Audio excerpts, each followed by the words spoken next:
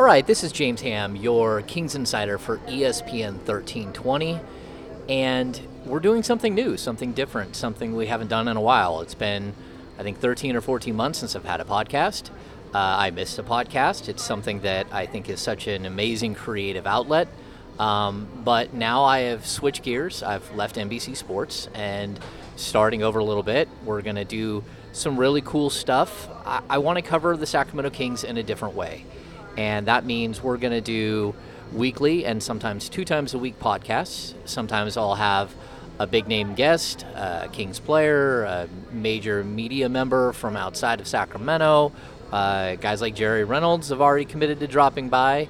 But other times it'll be a little bit more low-key where we're discussing what's happening with the team. And to do that, I'm going to bring in a good friend of mine to be my co-host, Mr. Sean Cunningham from News 10. Sean. Hey, what's up, James? The Ham and Cunningham show. We should have done this a long time ago. I don't know what we were thinking, but my people didn't call your people, or your people didn't call my people. Something got lost in the mail. Yeah. So this is exciting. I think it's really cool. We're gonna sit here and talk about the Kings that we've covered for a long time. And, I don't think you're going to find 2 guys with more knowledge on this team, this franchise, than Sean and I. And then sometimes we're going to do it like today. We're actually at the Yard House.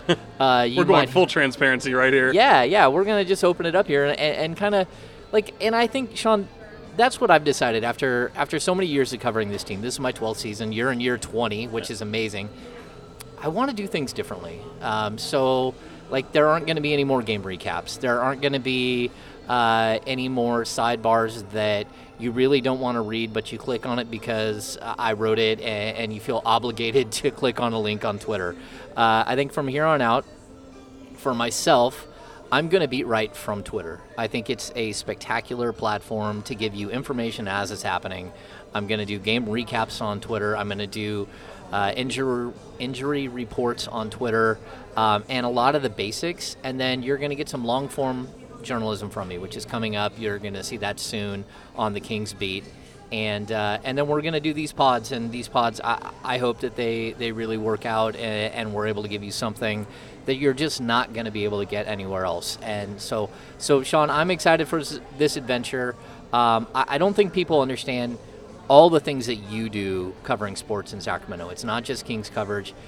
Give us a synopsis of what Sean has done for the last 20 years, which to me, if you don't know Sean, an incredible hard worker and just a guy who really controls so many things for sports on News 10. Check is in the mail for James Ham. Thank you. I need you as my agent. So, yeah, for people who don't know, first 10 years, I was working at KHTK in high school. So my whole birth of my media career starts as a high school student at Elk Grove High School, working at Sports 1140 KHTK, and graduating to television after I got let go in 2010. And when I got let go in 2010, I get asked all the time, and there are people are like, what do I do? What's the advice? How do you get into the business? I'm an anomaly. I had an illegal internship. I was volunteer. They let me in. I learned my way. They hired me. I had some people in my corner like Chris Webber. I've had some people in my corner like Matt Lauer and Carson Daly, and people who really kind of pushed the door down for me at one point. So I always say it's a who you know. Relationships are so big. You can have all the education in the world and all the debt that comes with it, but unless you're doing it, that's really what it comes to. And I owe a lot to celebrity golf tournaments for getting me there. Fast forward to Channel 10, literally I took a flyer on a job where it became a high school sports producing job that they're like, hey, this job isn't going to go anywhere. We want you as this. And I said, well, I'll treat it like a paid internship, like a real internship. I do it. 10 years later, here I am, sports producer at 10. I think people don't really know what sports producer is. It means you literally, and as I always am wearing a hat, you literally wear every hat. You're on air, you're off air, you're doing interviews. I'm shooting my own stuff. I'm editing my own stuff. I'm writing both for digital, for television, for stuff that people present on the air. I can present it myself, but usually I don't because I'm out in the field getting more content. So it goes through everything. NBA, the Kings are just the heart of it. It's been in Sacramento. It's been a tremendous opportunity. I never thought I'd, be in Sacramento this long in my own hometown, covering the hometown team I grew up rooting for, but now it's much like yourself, it's a different kind of atmosphere when you start covering them as opposed to rooting for them, and the fanship is completely gone. Not that you don't want to see them do well, because it coincides with your own success in the journalism field, so there is that, but yeah, you want to see them do well. You want to see the city grow from it, and these tortured fans. But yeah, the long-winded answer, it's Kings. It's first and foremost Kings. It's UFC. It's Giants. It's Bay Area teams. And the thing that really sucks is when the Kings season ends, I gravitate to the Warriors, where playoffs begin and finals. We've had all that run. So from World Series to Super Bowl to NBA Finals to UFC championships to high school football to the Sacramento Kings, that's what it all entails. Yeah, Sean has lived an interesting life, and he name drops. Yeah, Carson Daly. I know. It's and my Matt guy. Lauer. Yeah, and then we were talking the other day, and Sean knows Kevin from The Office. Yeah, Brian Baumgartner. He's got a book coming out. Check it out. Yeah, he's been plugging this thing everywhere. We may have the Ham household may have purchased one. One might be on the way. So look, we're going to talk mainly basketball. We're going to talk mainly Kings, but we're going to try to give you a little bit of humor, a little bit of personality, what you don't know about us, and sort of give you drop the third wall, a little bit here, and that's what I'm hoping to do. So, we're in the midst of the opening, weekend of the season. The Kings are 1-2. They played extremely well in the opener and let off the gas and almost lost to Portland, but were able to hold on. You get to Utah, which is one of the better teams in basketball. Same thing. Played really well through 3 quarters, faded down the stretch. We get to the third game, same thing again. Golden State, they played extremely well. They had a lead at half. They played well defensively in the first half, but you fade and you can't figure out how to complete games. Sean, just what is your early thoughts on the first 3 games that we've seen, and sort of what you would like to see from this team as they tighten it up and try to get that win to move back to 500? I think the most encouraging sign is the fact that we've talked about for the past really the better part of a month now, is this defensive effort that you're seeing.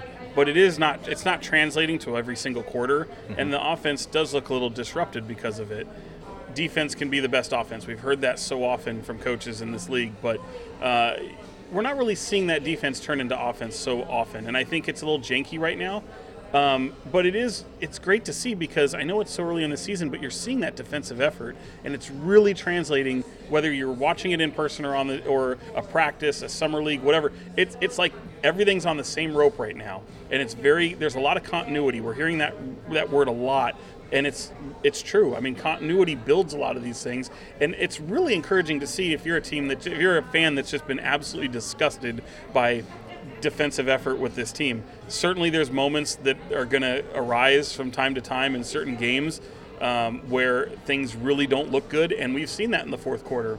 So while I do think the defensive effort is there, I think it's causing this jankiness. You have some different personnel on the floor, and I think it starts and stops with De'Aaron Fox, and he hasn't really been right.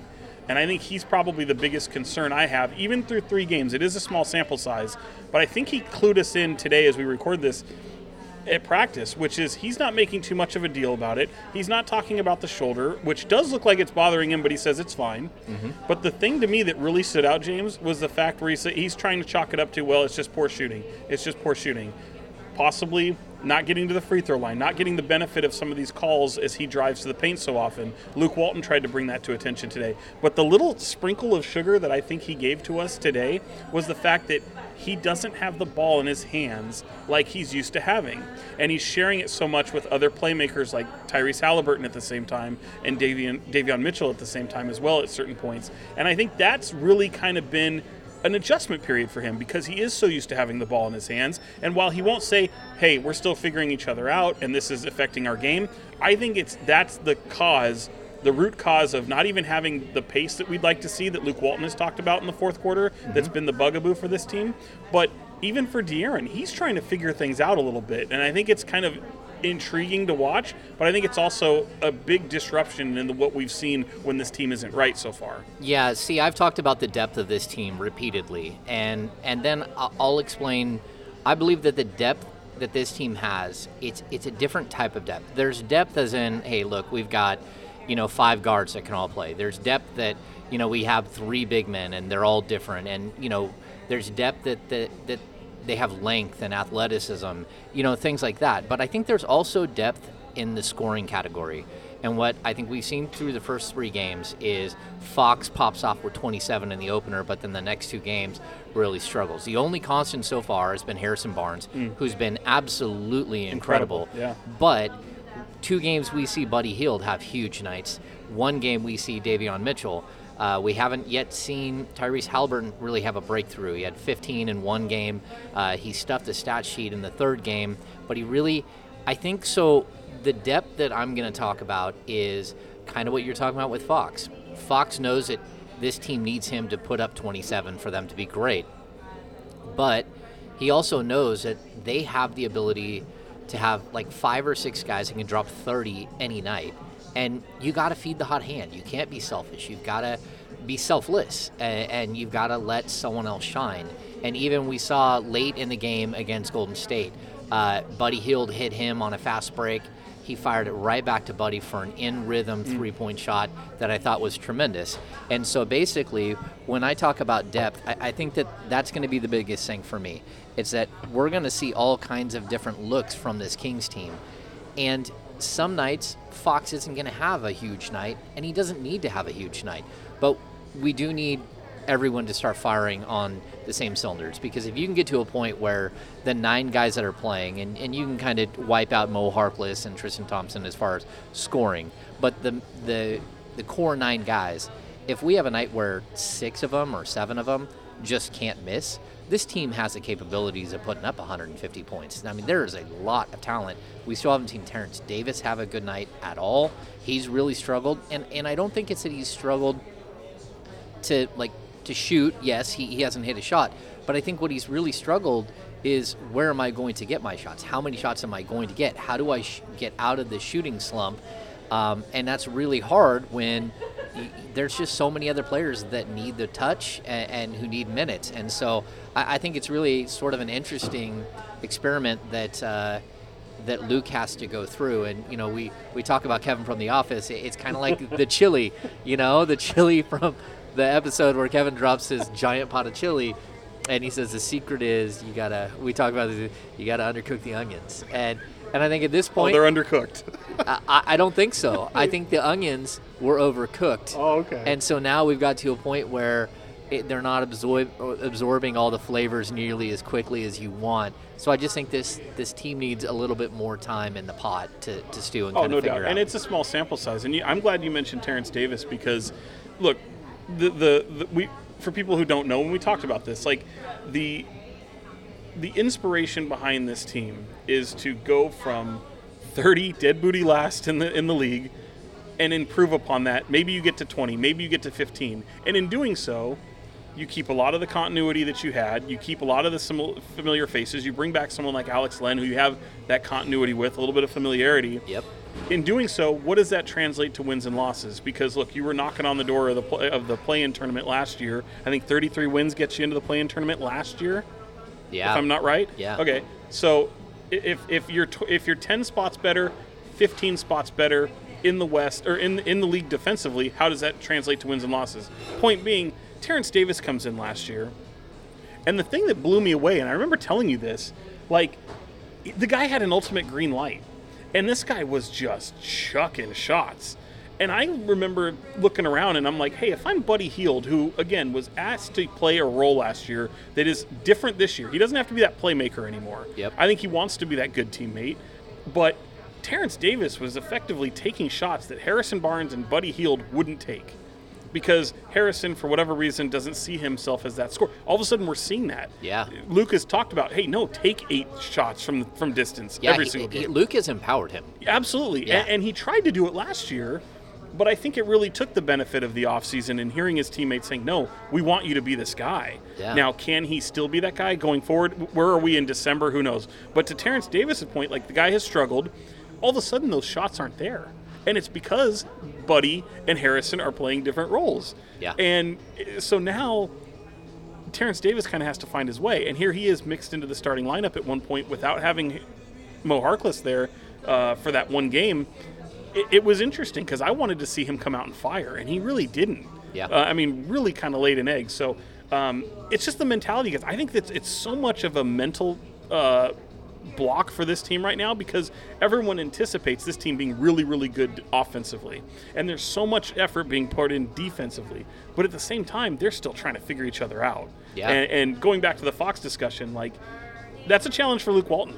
And I know it's a challenge for De'Aaron, but De'Aaron's going to shine however. I mean, he's the head of the snake, as they always say. Yeah. It's up to Luke to really have to pinpoint how to play through these rotations in these lineups and find that group that can work and really empower guys to shoot like Harrison and stay on him, because I do suspect that those numbers that we're seeing, not necessarily the scoring, but even just the shot selection in general, he's putting up the shots we want to see. In December, does it wane a little bit? Does it come down back to maybe the 8 or 9 shots we've seen per game from him in the past? I have a big question mark there. Yeah, I think Luke has a lot of work to do. I mean, we talked to Luke after practice, and again, I asked him very specifically, have you talked to De'Aaron about sort of like what's happening? And he said, yeah, we've had conversations. Like, look, it's so different to have, the luxury of having a guy like Buddy Hield who can come in and who shot, 14 threes in the second game, 14 or 15 threes, to have a guy like Davion who, had a quiet 2 games, but then all of a sudden he did almost what he did in Summer League. I'm going to show you what I am as a defender, and now I'm going to take it and I'm going to show you what I can do as a scorer. Yeah. And then I almost assume that the next thing he's going to do is go, okay, now I'm going to show you what I can do as a passer, because this is exactly what he did in the California Classic and Summer League. And then, so we're going to get through the first 4 games, and I expect him to all of a sudden have like 7 assists in a game. And you're going to be like, okay, well, we like that scorer guy, and we like the defender guy. And he's going to try to sprinkle in what he has of all of that. But he's still trying to find his way in the league. But, again, we're kind of seeing the progression that Halliburton went through last year, where he really struggled to find who he was within certain groups. But then as soon as you took Fox off the floor, he just took off. Right. I mean, he's just incredible. He's like, his court vision, his passing ability, all those things are absolutely spectacular. And we're missing that right now. It's like, where's Halliburton? And all of these guys are just trying to figure each other out and how do we complement each other. And I think when you're going in practice and you're playing all of these 5-on-5 games, well, they're not playing together. Fox and Halliburton are playing together, but they're not getting all that 3-on-3 action, Right. the 3-guard set that we, that's not what they did all the time in practice, because that's not how you put your 10 best players on the court. You have some subs and the young guys. And I just don't think that they haven't spent enough time together in order for all of them to accept the roles that they have and to figure out what their role is, what their niche is with the team. And I think there's a lot of room to grow here offensively and defensively. I think they have been much better.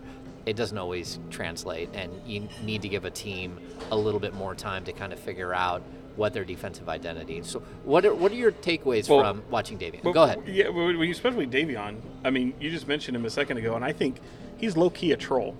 I mean, think about that. We saw about what he did in Summer League, Yep. and that big matchup against James Bouknight. Everyone was looking forward to it, right? Oh, yeah. He goes out and he watches film, and he shuts the guy down. Absolutely makes an embarrassment out of him. Corey Kispert, I mean, he's having nightmares of him again after losing to him in the championship game in college. And then here he is, everyone's like, oh my God, Davion's defense is incredible. They're all looking for Steph. And do people forget that there's 2 lottery picks on the Warriors in Jonathan Kuminga and Moses Moody, and Davion Mitchell's in Sacramento? Go back to draft. A lot of people thought the Warriors might take Davion Mitchell. I think that was a little bit of an FU from Davion Mitchell to the Warriors. I didn't think we would see Davion Mitchell in his first 3 games have a 20-point outing. Yeah, I was shocked. And so he had like 15 in the first. He's aware of the narratives. He's aware of people who've drafted around him. Look, not to say he's not thrilled to be in Sacramento, but this is the type of motivation this guy uses. Yeah. And I asked him about it in Summer League, like stuff like he's very conscious of these types of moments, and where everyone's looking forward to him. We watched that Warrior game. I tried to count, and I think it was fewer than six moments where he actually picked up Curry on his own. And part of that was because they threw so many action at him, so many picks, and Curry never stops moving, right? And so Curry, with his speed, even at the age that he is, was able to get away from Davion Mitchell. There weren't many moments where you saw them mano a mano without a screen where he had to work. And Curry, for the most part, made him look kind of silly. Not that he shook him. He was right. He still just made him work, and he still scored. Point being, though, he knew he was going up against Curry. He knew he was going up against the Warriors, who had 2 lottery picks on the team that were basically taken around him. And here he is going up against the Warriors, and he wanted to show that, oh yeah, I can score too. Yeah. The guy is absolutely fascinating to watch. I think he's a fascinating addition to this team, much like Tyrese last year. And to go back to what you were saying about Tyrese and just kind of him trying to make his way, to me it's very simple. This team still, with the loss of DeLon Wright this last offseason, they only really have 2 true playmakers on the team, in De'Aaron Fox and Tyrese Halliburton, and they're starting both of them. I think that's part of the problem right there. You know, Davion is not – he's a fine playmaker. It's not his bread and butter. It's not what he's elite at. And he's not there yet. He's not there. 2 years from now, he'll be fine. 100%. Defensively, he's so further ahead than he is offensively. Well, and I actually think, I mean, if you're looking at him and Tyrese for that, like, I feel like Davion will be more of a scoring guard than even Tyrese will be. Now, look, Tyrese has a nice shooting ability, a little funky shot, and I know that scared some people. Davion, with his size, he's pretty consistent from outside with his shot. Yep. But obviously the size is an issue. But I feel like Davion is more of the combo guard, whereas, obviously Tyrese is so much of a pure point guard, that a prototypical point guard that has the vision and can see everything and is capable of leading a team. To me, like you said, you need a little bit more of a sample size, but I think some of the struggles is the fact that you're starting 2 playmakers, and that second unit doesn't really have that playmaker, so you're forced to kind of leave one of those guys on the floor. We did see moments, and I thought we would have to see Fox or Halliburton on the floor at all times. And Luke has shown the trust in Davion to be able to control that second unit at times, where where he can rely on him as a playmaker and give a blow to Tyrese and Fox. Yeah, I think that there should come a point where either Fox or Halliburton are on the floor 100%. the entire game. Yeah, and so that means that Luke needs to come in with an early sub at like the 6-minute mark of the first quarter, drop in a Buddy Hield or drop in a Davion, and then bring Halliburton back at the end of the first quarter and have him take over for segments and kind of go back and forth. I mean, the way that they both need to create, the way they both need the ball in their hands. And to be honest with you, I think that Halliburton and Fox should work, because Fox is a much better catch-and-shoot three-point shooter than he is a creator off the dribble three-point shooter. And I want to see Halliburton create for him and for Buddy and for Davion. I think Davion is a much better catch-and-shoot three-point shooter, which is what we saw a lot at Baylor from him. And then I think Fox, the same thing. Like, Fox creates for these guys and, like, get them open looks. And we talked about this before, like, in our battles behind the scenes, like, should the Kings trade for Ben Simmons or not? Yeah. I always said, like, look, I don't think they have enough playmakers. And sometimes you got too many playmakers. I think you have too many guys right now that want the ball in their hands. If all of them would accept the fact that they should be catching and shooting a lot like what Harrison Barnes has been doing, I think this team has a chance to be really, really exciting offensively. And so, again, like the other thing I'll bring up, this is kind of one of those behind-the-scenes things. When we first got Davion, super quiet, right? He, 6-8 word answers. Everything is super short. Lately, over the course of, like, training camp and into the preseason and where we're at now, they're giving us Davion, like, almost every single day. He's been a chatty Cathy. He has. And you know what? He's warming up, and he's smiling more, and he's starting to get comfortable. And I think, kudos to Alex and Rasan, because I think that the Kings media relation guys, they know he's got more. They have conversations with him behind the scenes, and they want to pull that out of him and let him kind of be one of the voices. And hopefully that translates to him finding his voice within the team and being more of an assertive leader and everything else. So, again, we've talked to him about he's close with Chris Paul. Damian Lillard reached out and they had conversations. Donovan Mitchell talked to him all the way through the draft process. He's a guy who's already making friends all around the league. But even the Chris Paul connection, that's the guy who he really is centered on. And he wants to be more like Chris Paul. The biggest thing, like, you can hate Chris Paul watching him and the way that he does his antics and all that stuff. Michael Malone told me years ago the greatest leader he's ever been around at the NBA level, including LeBron, because he was with LeBron with the Cavs, but the greatest leader is Chris Paul.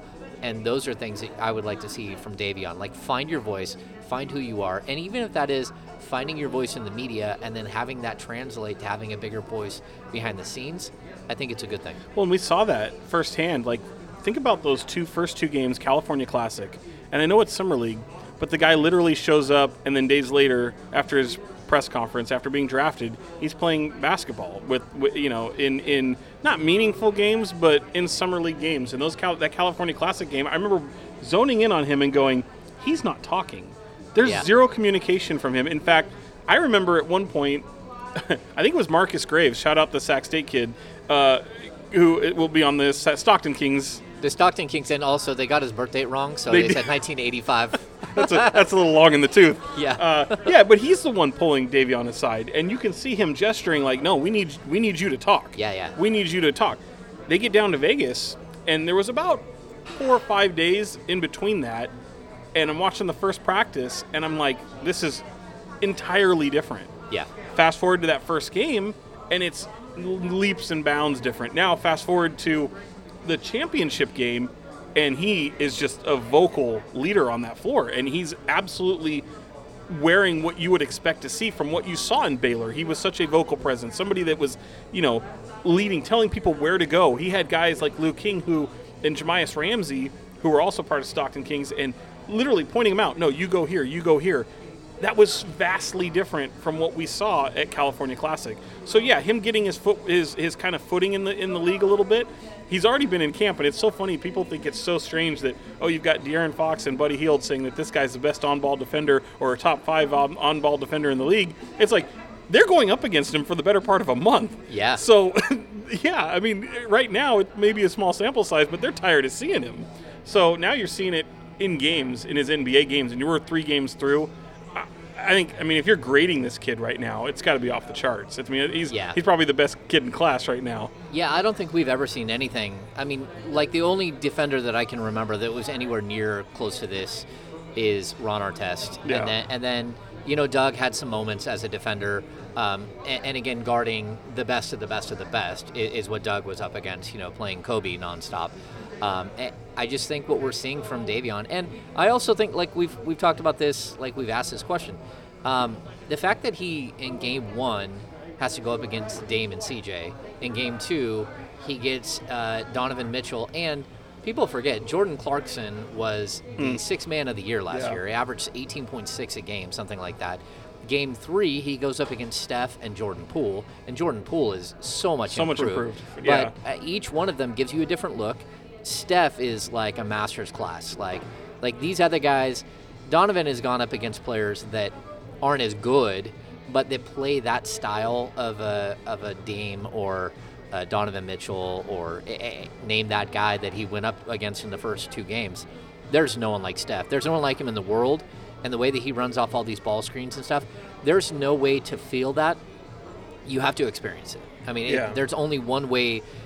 You have to literally sit there and feel it. I mean, you can think that you know how to snowboard by standing up in the middle of your on carpet. Good luck. You get put on snow. Black Diamond. And it's like, what in the world is going on here? Without experiencing it, there's nothing you can do. No, and think about that game against Utah. And I remember sitting there. I don't know if you saw my face. I'm shooting that moment, and you'll remember this. Before he took the ball away from Donovan Mitchell, he had already kind of blocked off one path to where he had to go now dribble to the other side of the court, and you could hear the appreciation from the crowd building. He hadn't even taken the ball away yet. He just shut off one alley. He's now going to the other side of the perimeter, and he's about to drive. You could already hear the anticipation just building from the fans, and then he takes his lunch away. Yeah. And not only does he take his lunch away, it leads to a lob on the other end and a bucket. That's the loudest I heard the building all year. I mean, all year. 2 games in the building. But it was the loudest I'd heard the building ever, and it was from they absolutely applauded a defensive effort, and that's a signature moment for him. Yeah. And here he is talking about his Top Shot moment.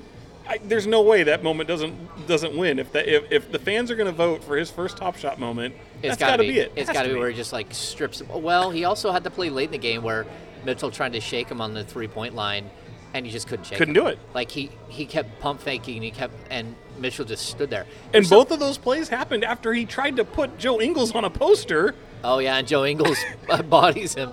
Joe Ingles gets tossed. Jingles gets tossed for a flagrant 2 against a rookie. Yeah. And that was a long way down. Yeah. I mean, he got up. What I like, too, is, this has become like the Davion Mitchell podcast. Right. What I like is that when he'll let someone go to the hole, like, you can see him, like, he'll give them that first step.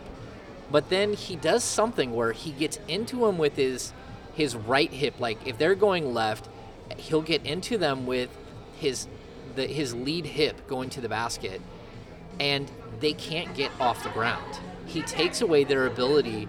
He's so strong they can't go through him, and he takes away their ability to extend upwards and go up for a shot.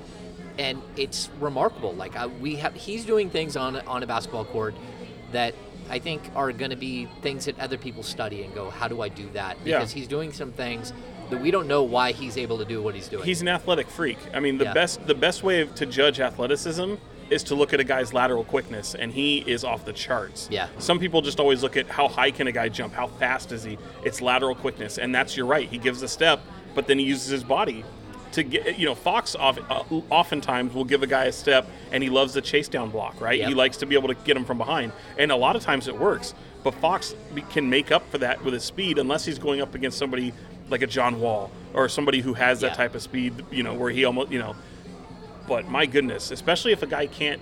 What I've been waiting to see, though, we saw in the preseason he picked up Paul George.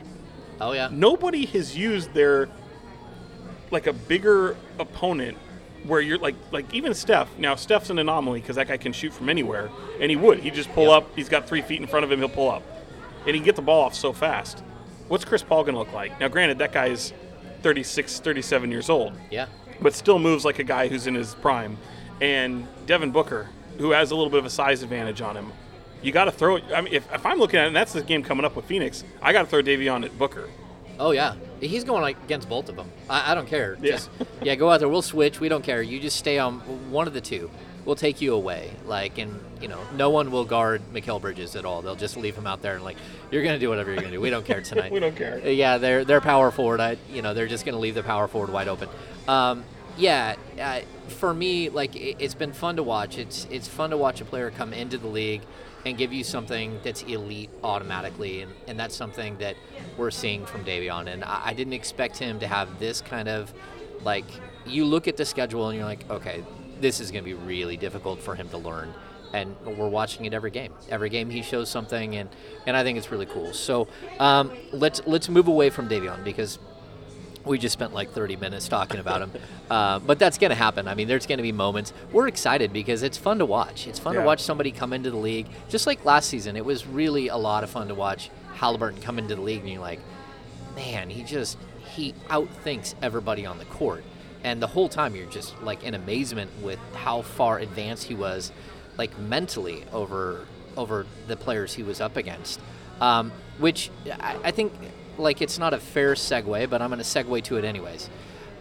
Sean is a Duke fan. George Karl almost punched him one time because Sean showed up to practice wearing a Duke he said it was a polo. Jersey, and it was just a pullover. And it had the smallest little Duke logo. And what did he say to you? He said, do you want me to say what he said? That's as long as there's no F-bomb, I think said, is that an effing Duke jersey? Yeah. And I said, hey, I knew not to wear it around you. Yeah. And of course, George is a North Carolina guy. And he goes, if you didn't know that. He goes, that's BS. Yeah, but he did not say BS. He said that. No, he let it fly, which was great. And I thought it was a fun moment, but it always, look, my Duke fanship, which began in El Dorado Hills when Bobby Hurley had a camp up there and all of Duke basketball showed up. Gotcha.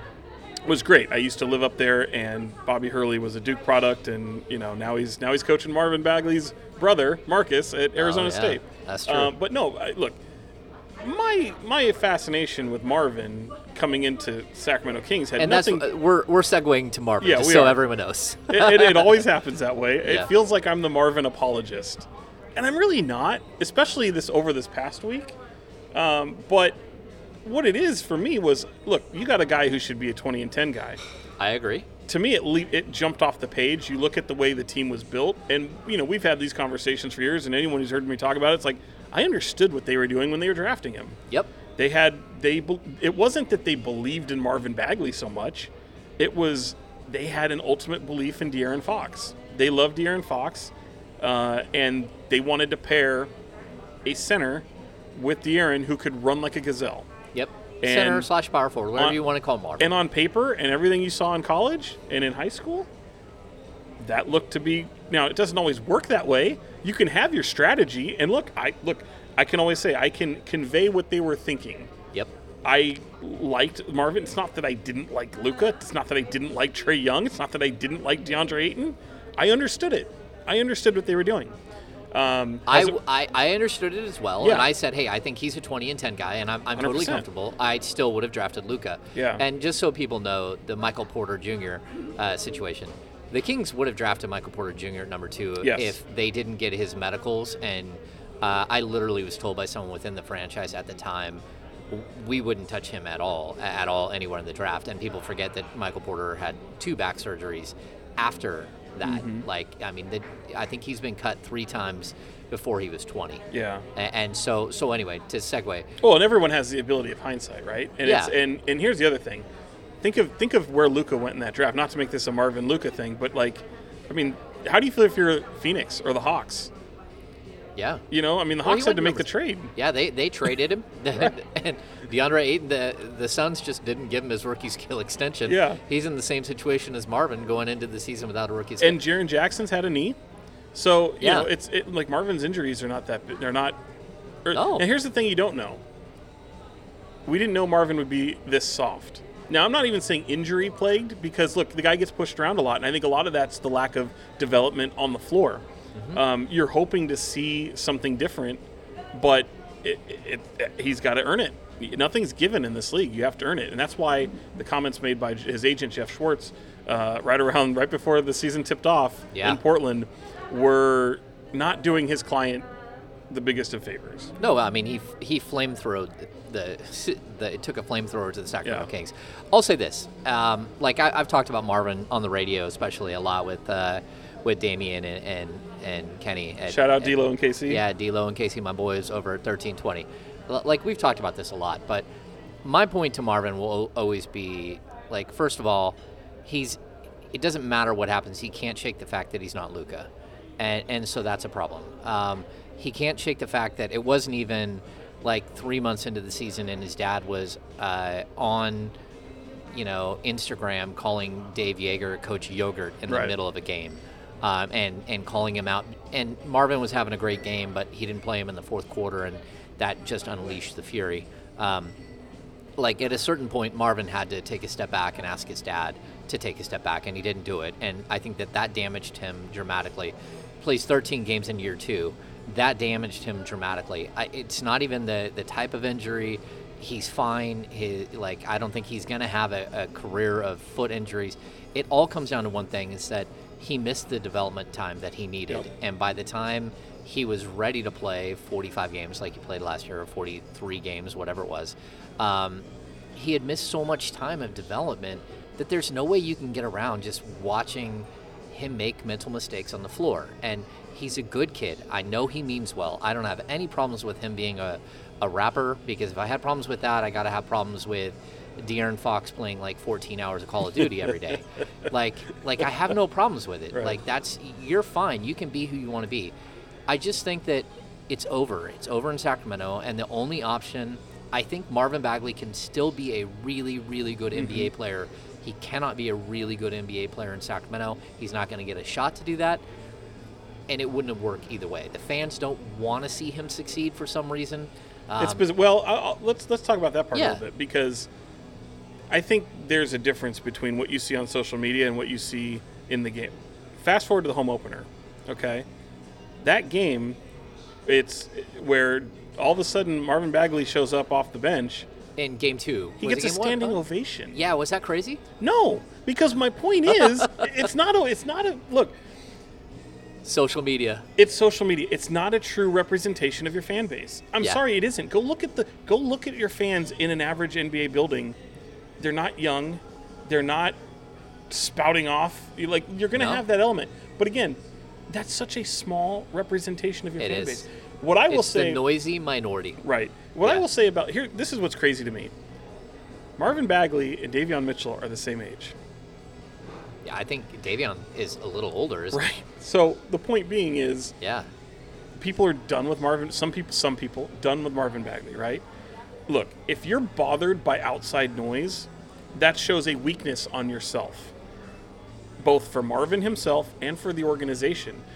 If the organization is bothered by things his agent and his family have said, you're the one that employs the kid. He is your employee. If you let that become a factor, there's two things you're doing. You're showing a weakness in yourself as an organization, and you're giving everybody a blueprint. Hey, you don't want to be in Sacramento? Just do this and you get the hell out. It's easy. So, But do you think that's what we're seeing? yes, quite a bit. Because, look, Jeff Schwartz has to do what's best for his client. And it's hysterical to me that he thinks that this is the road to getting Marvin out. Because, as you pointed out a few days ago, really, about the money and how much the qualifying offer can be if he's a starter and plays X amount of games compared to where he's at. If you're the Kings and you're saying, boy, we don't have to extend him. I still have control over him. Now, granted, have they tried to trade him? Yes. Yes. Have they looked at deals that they think that they can get better? Possibly. Yep. But the fact of the matter is they haven't traded him. They haven't traded him. He's still under team control. And even if you don't, it's up to you. If you want to have him go out, you can make him be a restricted free agent. And Marvin Bagley at 6.5, or I think 7.2. 7.2. Yep. compared to 14.8. 0.8, thank you, is a hell of a lot more attractive. Yeah, it's a Okay. starter criteria, so I'll explain really quickly. I won't delve deep into it. If Marvin Bagley averages 41 games played as a starter in 2 seasons combined, the last 2 seasons of his deal, then he qualifies for what's called the starter criteria, which gives him the qualifying offer. His qualifying offer is that of the second pick in the draft. If he does not reach that benchmark or 2,000 minutes in the final season, which is not going to happen either. Right.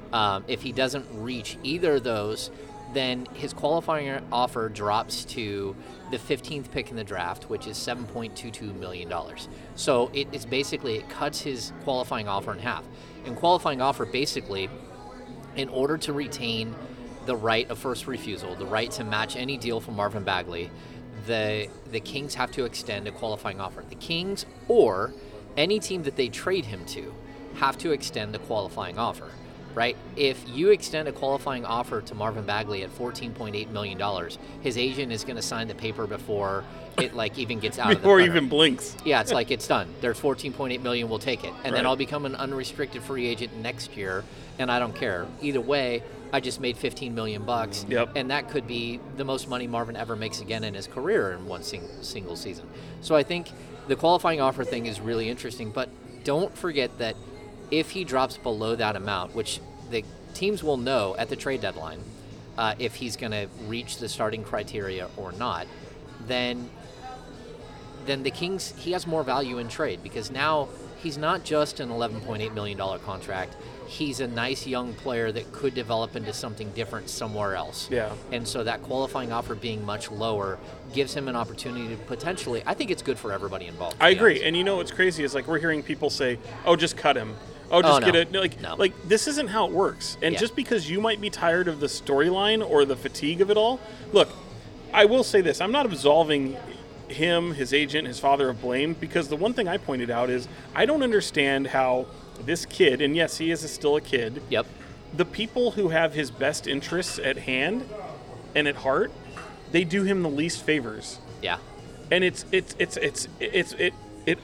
unbelievable, because again, I think fans know that when Marvin Bagley was right and playing, He can score. It coincided with their best basketball, James. They had their best records with him when he was healthy. And then when he wasn't in the lineup, they was terrible. How do you go from being a rookie, which obviously he experienced a couple injuries in his rookie season as Yep. well, but you go from that to not playing in your second year to all of a sudden in your third year and you're just like, I'm done with this guy. Yeah. Where he has another setback. Look, I think He doesn't do himself any favors. He doesn't. Liking stuff on social media, but none of that matters. leaving the team for 30 days. Which the team let him do. The team let him do. And that's, to me, again, that was an is issue. indicative of the team. How do you let a guy go home? How do you allow Even if you him? let him go home for a week and then come back and train with Rico Hines on your Unbelievable. right hand, Right. I agree. So again, it's not a problem with Marvin as so much to me. It is it's indicative of what the organization has done. And granted, they didn't draft him, but there are those in power, and we all know who they are, Yeah. who did draft him and Yeah. did like him. And if they want to throw that on Vlade, that's fine. But the pressure's off. Your guys didn't draft him. Yeah. You can reap the benefits, or you can make it look. If you let it fall completely on its face and don't get better by trading him, don't get better by letting him walk out the door. What did we just see? With people were upset with.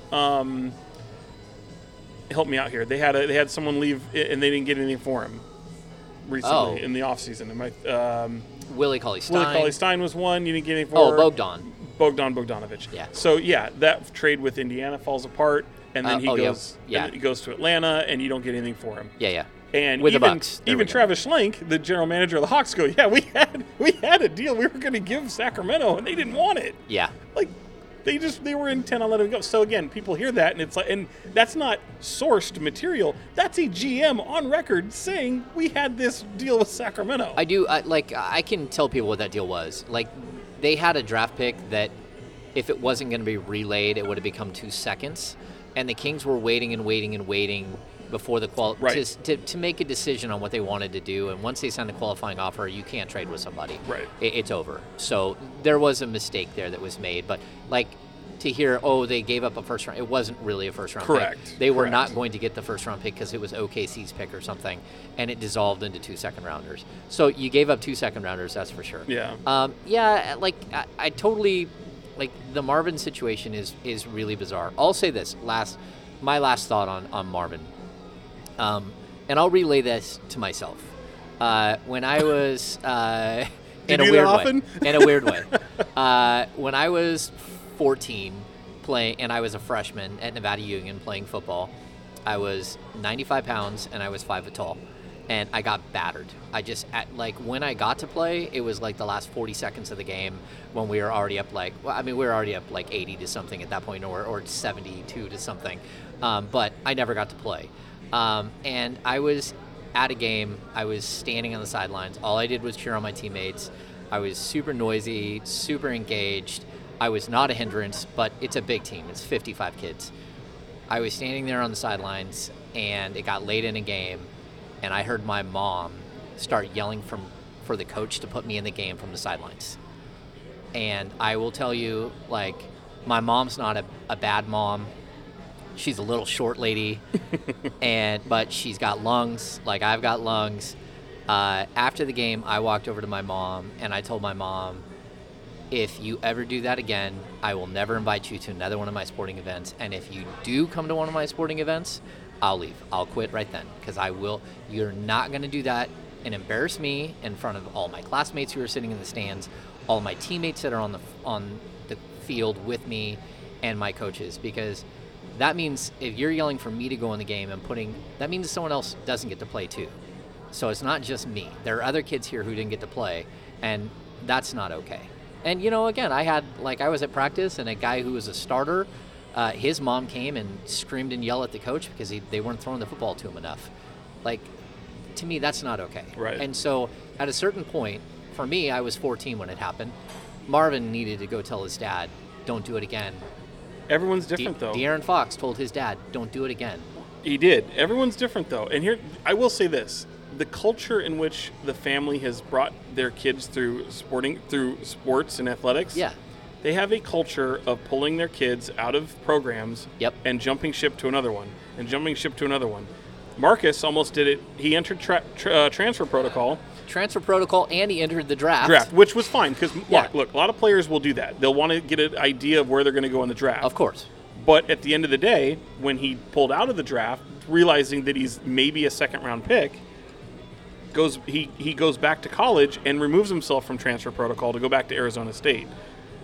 I was shocked that he decided he was going to enter transfer protocol when the guy was hurt. He had a wrist injury last year for the better part of it. And I already hear the jokes coming. Another Bagley with injuries.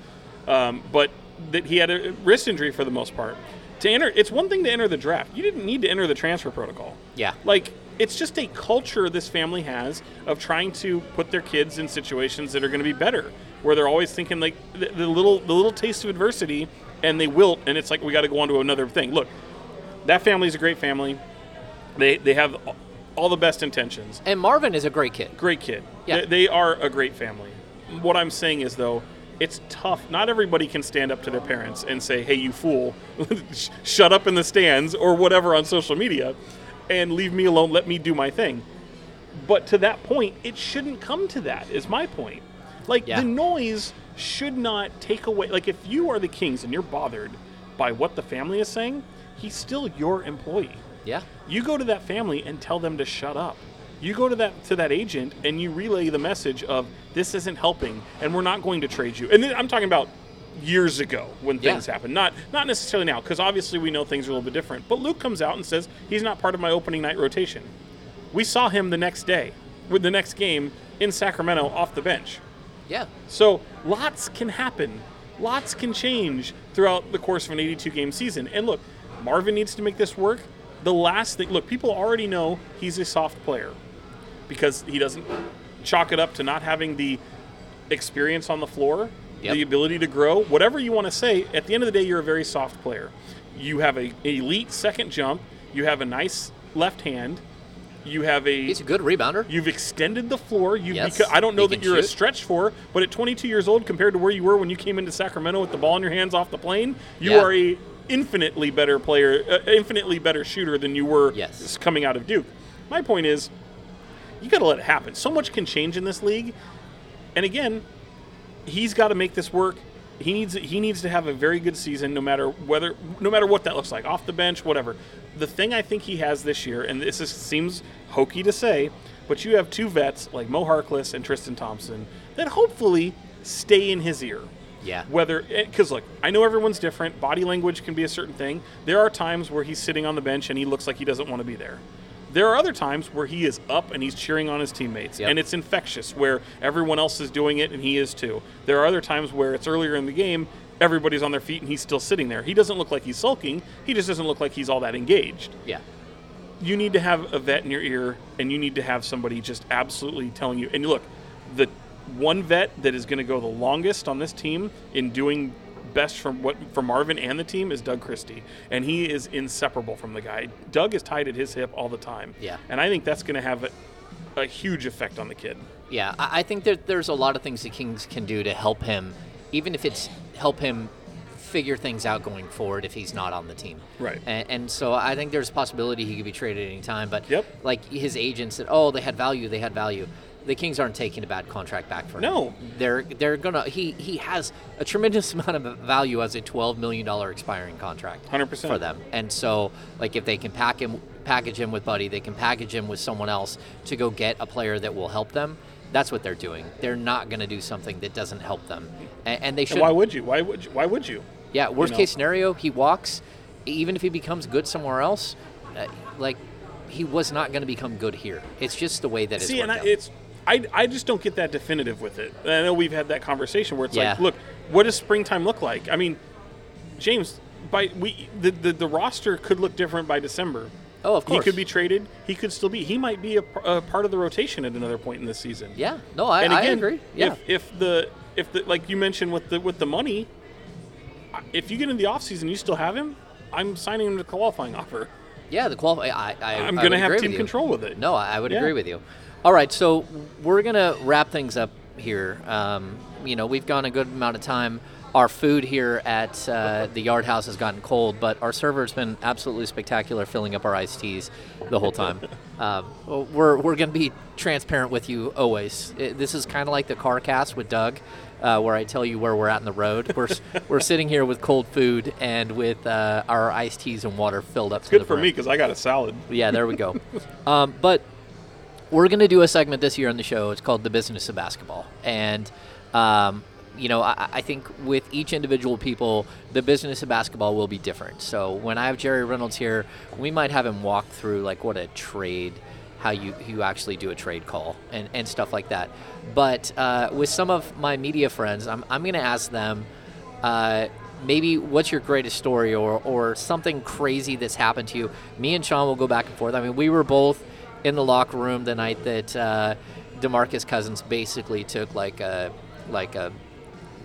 sledgehammer to George Karl, and then we walk in the locker room, it's all quiet, it's all awkward, like something clearly happened, we didn't know what happened, and then Vivek walks in the door with Drake, and it literally turned out to be the strangest, most awkward night in the history of being in the locker room. But Sean is a guy, if you follow him on Instagram, I mean, he's a guy who literally has taken pictures with everyone in the world. Like, he's got a, was it Paris Hilton story? I have a Paris Hilton story. He's got all kinds of She says I saved her life. Yep. He's got crazy stories. He's lived like 14 different lives. But there's one story in particular that I want to hear, and that is it's LeBron's first game ever, right? LeBron's first game here in Sacramento in 2003. And what a night. I mean, national TV all over the place. Everyone's waiting for it. And what was funny, if you're a Kings fan and you go to Kings games, they used to give out the game time program. Yep. And it would always feature a Kings player typically on there. I remember the closest thing it happened, I remember going to Jordan, the 72 win team, okay? Jordan and the Bulls come through town, and the game time program that night was Mitch Richmond guarding Jordan from a game last year, right? Yeah.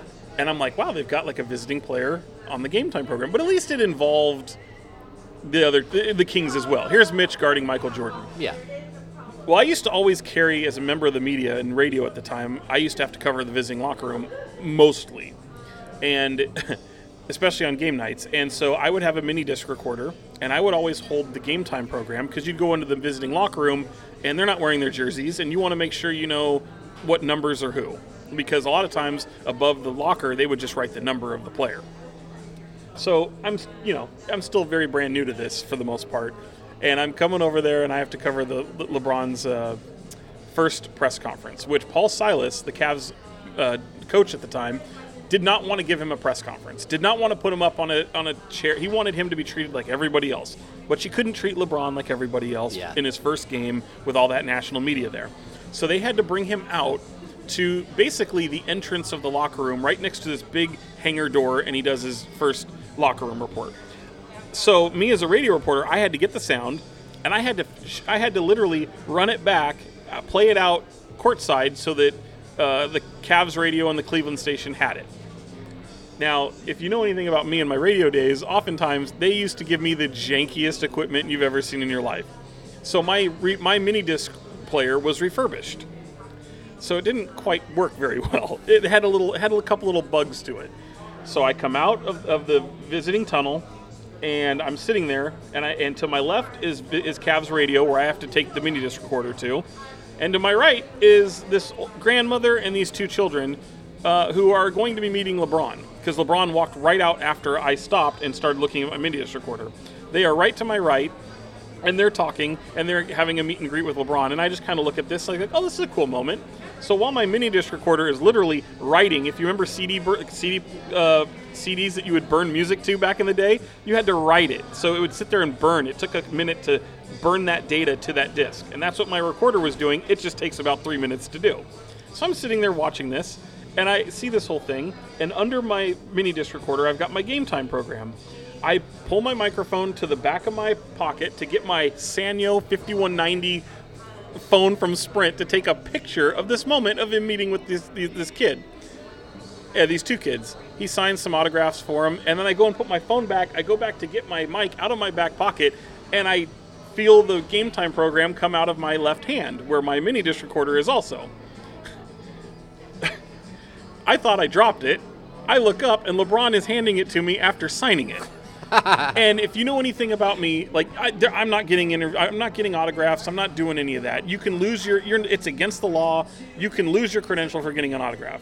I don't know. Not against the law. It's against the rules. It's highly unethical. We're not allowed to ask for autographs or take pictures. Now it doesn't stop some people from doing it, but I don't do that. I will not be doing that. The Carl Landry shoe situation is a whole Shout out story. to that guy. He risked it all for a Carl Landry shoe. That's right. So LeBron signed the Game Time program, which I was getting to the Game Time program. LeBron is prominently featured on. Like, Yes. he's up at the top, and the Kings are at the bottom, and they put him at the top of the Game Time program. He signed it, and I'm like, I said, oh. I start stammering. I was like, LeBron, I wasn't trying to get your autograph. He goes, what? I go, and I literally, he just, what? And I just go, I wasn't trying to get your autograph. I don't want to lose my credential. And he pauses for a second, and he's just like, and then he just hands it to me, and I take it, and I drop my head, and he walks away. Right as I look at my mini disc stops. Fortunately, it's there. I look over to my left at Cavs Radio.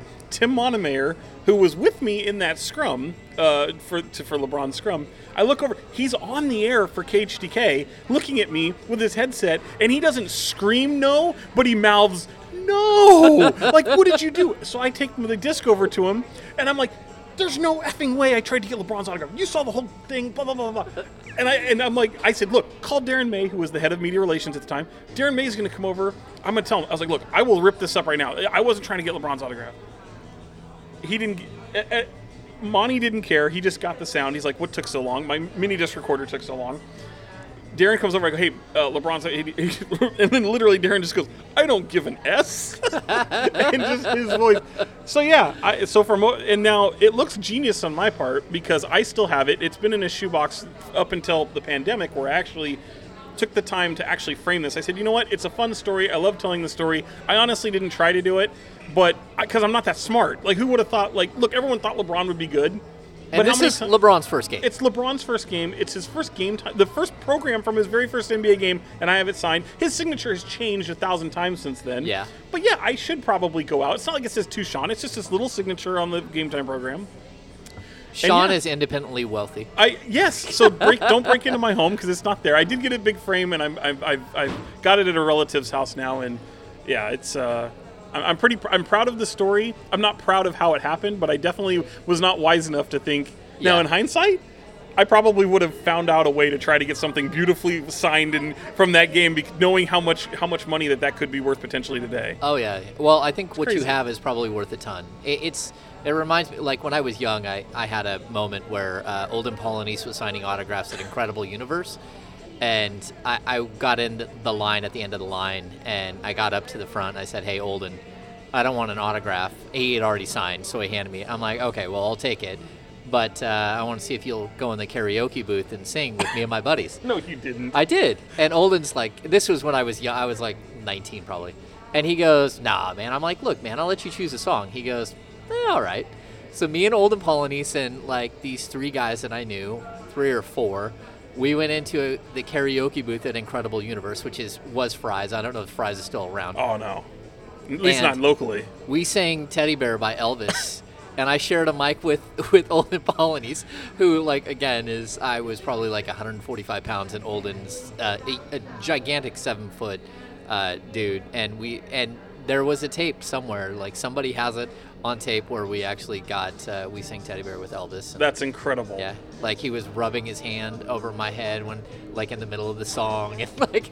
Unbelievable. There should be video of that. Can I give you one more before we get out of here? Okay. Because it is World Series. Dusty Baker, shout out in the World Series. He's going to be managing the Houston Astros. Sean should be saving these stories because we're going to do this every week. But I have to say this because we just talked about autographs. And as a kid, I was poor. And I was the poor kid living in El Dorado Hills for a time. Yeah, that's not good. No, it sucks. The day sports changed for me forever. And I only think of this because of the LeBron story. We go to a car dealership to meet Dusty Baker.